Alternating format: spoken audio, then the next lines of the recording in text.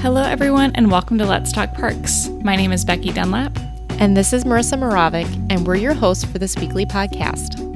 An evolving resource to help parks and recreation professionals raise the bar in their organizations so that they can make a positive difference in their communities.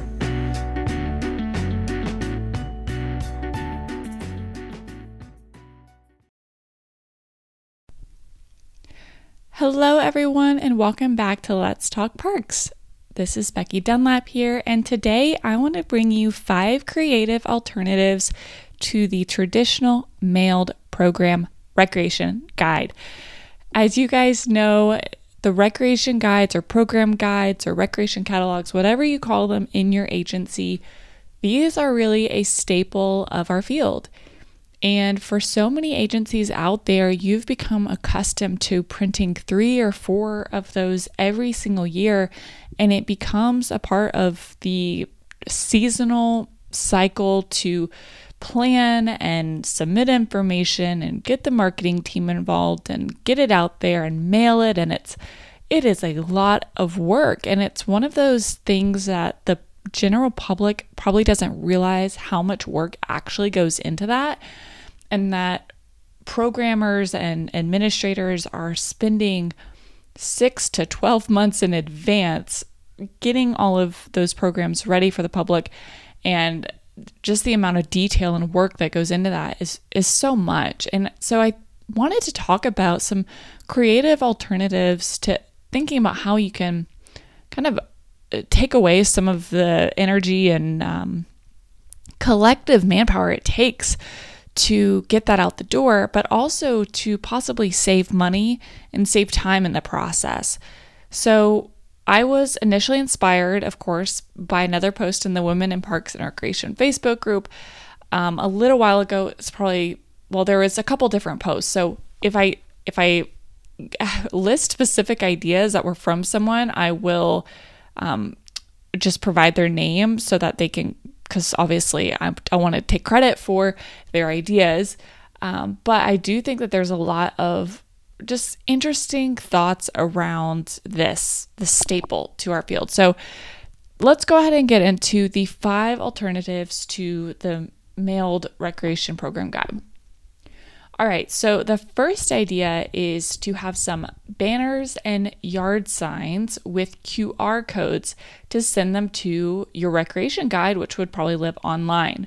So this idea is from Mindy Piper, and she was saying how she put out like Coroplast yard signs and large banners, and QR codes, you thought that they were of the past. They actually are making a comeback because it's becoming easier for people to use that tool on their phone.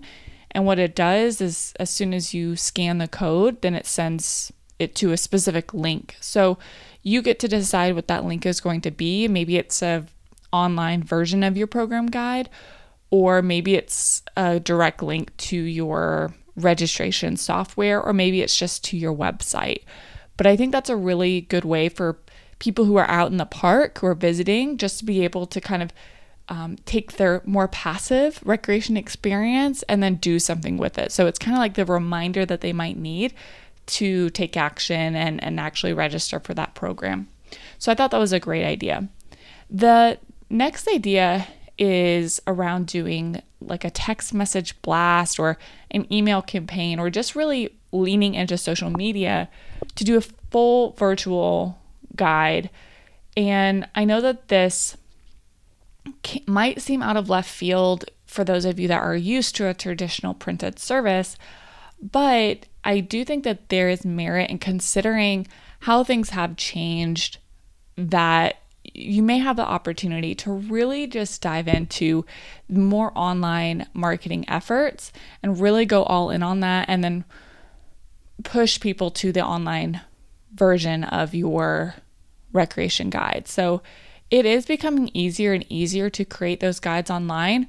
One thing I just found out about, because it's a new feature in Canva, which I know a lot of you guys build your recreation guides on, is that you can now link between pages. So like, for instance, you can create a table of contents on the second page and then link it out to the specific page where you talk about it.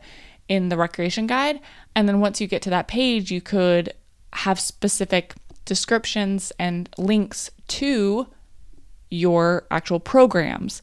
So I know that's a lot of work and a lot of like back end technical talk, but that could be really useful if you just decided that's your approach and you spent more time invested in kind of just making it a streamlined experience for users instead of spending all of that time focused on, mailing it out and getting it out to more people. Because the thing about like a mailed program guide is that you really, like, people have to make a concerted effort and like block off time in their head and in their day to go register for that.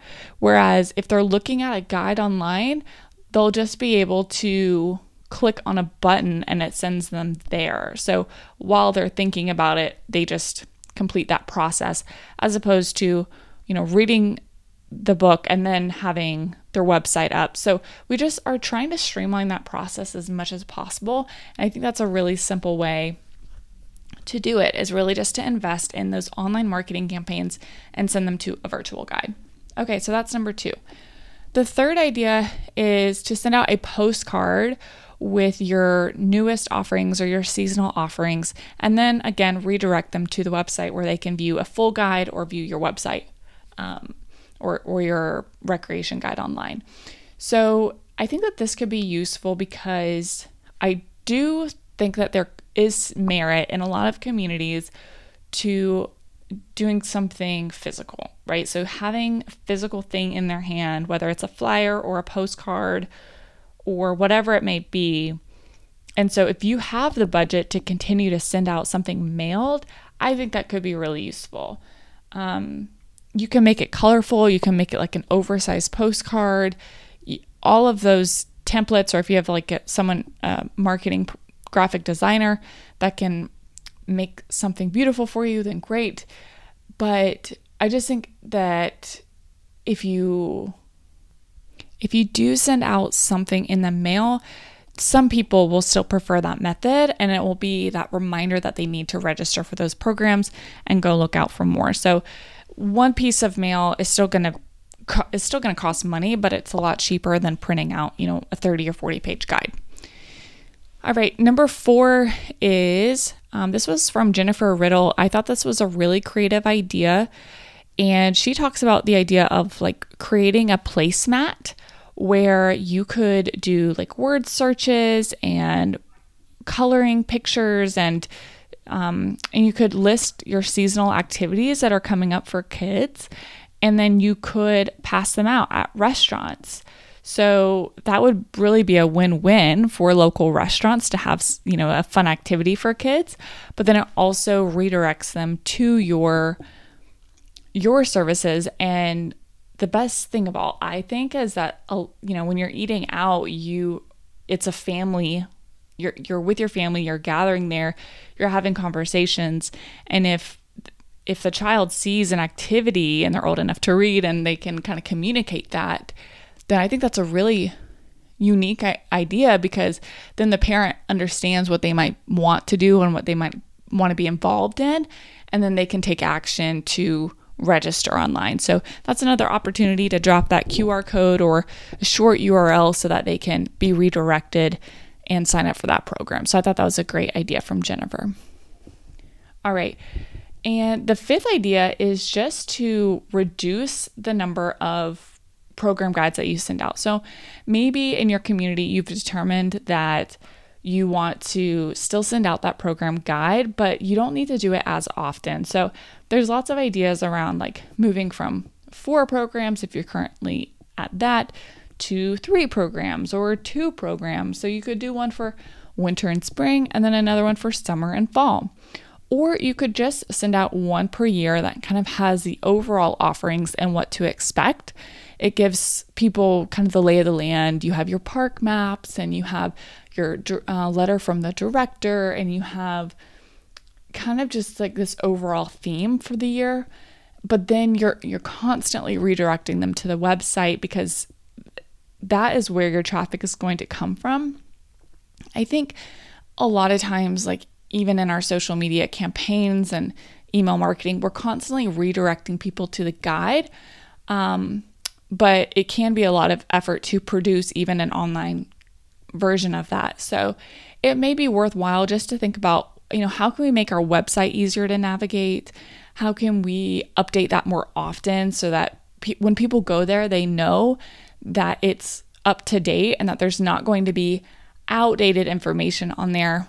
Because if people expect to go on there and it's really hard to navigate, it's hard to find what you need, it's hard to register, it's not mobile friendly, people will stop using it. So, and that can be a huge barrier to marketing, because even if you have a great marketing effort, if the user experience is poor, people remember that and they'll opt to, if they're really determined, they'll call you or they'll go in because that's just easier.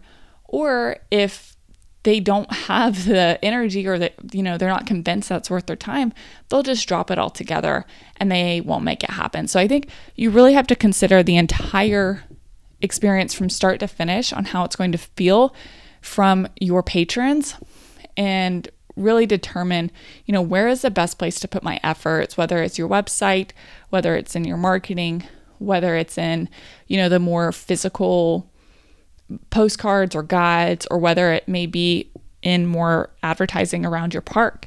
So I think those are all really good considerations, but I did just want to throw out there that I think these decisions are really going to be dependent on the demographics in your community. So that's something I do for Greenplay all the time, is I run a demographics report because we want to look at how the community is changing over time. And I think one of the most useful things is when you look at the age distribution of communities, kind of broken down into 5-year increments, and then you look at how things have changed over time. So whether it's the senior population that's increasing, or it's kids under 10 years old are increasing, that can really give you an idea of not only the types of programs to offer, but also around what marketing considerations that you need to have.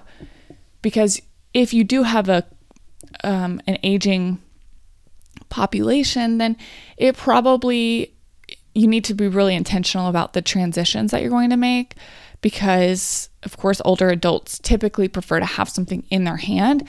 And I know for me, working at a rec center, I always had seniors coming up to me, and they knew when the recreation guide was going to come out, so they knew when to expect it and when to ask for it. So even if we didn't mail it out every time, or even if we did, they would come in and ask for a physical copy of it.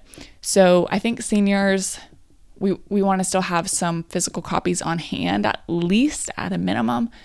But to know that if you have more of a younger population that really is best served by using online marketing methods, then that's where you should dive in. So consider the demographics of it.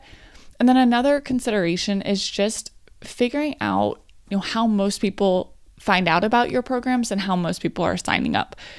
And so a really simple and quick way to do that is just to ask on the registration form how they found out about the program. And if your data supports that the majority of people found out about it from your seasonal recreation guide, then by all means consider, investing more into that, and just know that that's a cost of doing business. But if more people over time are leaning towards social media or an email blast, then maybe it makes more sense to dial back and do an experiment for, 6 months or a year or a couple years and figure out what the response is.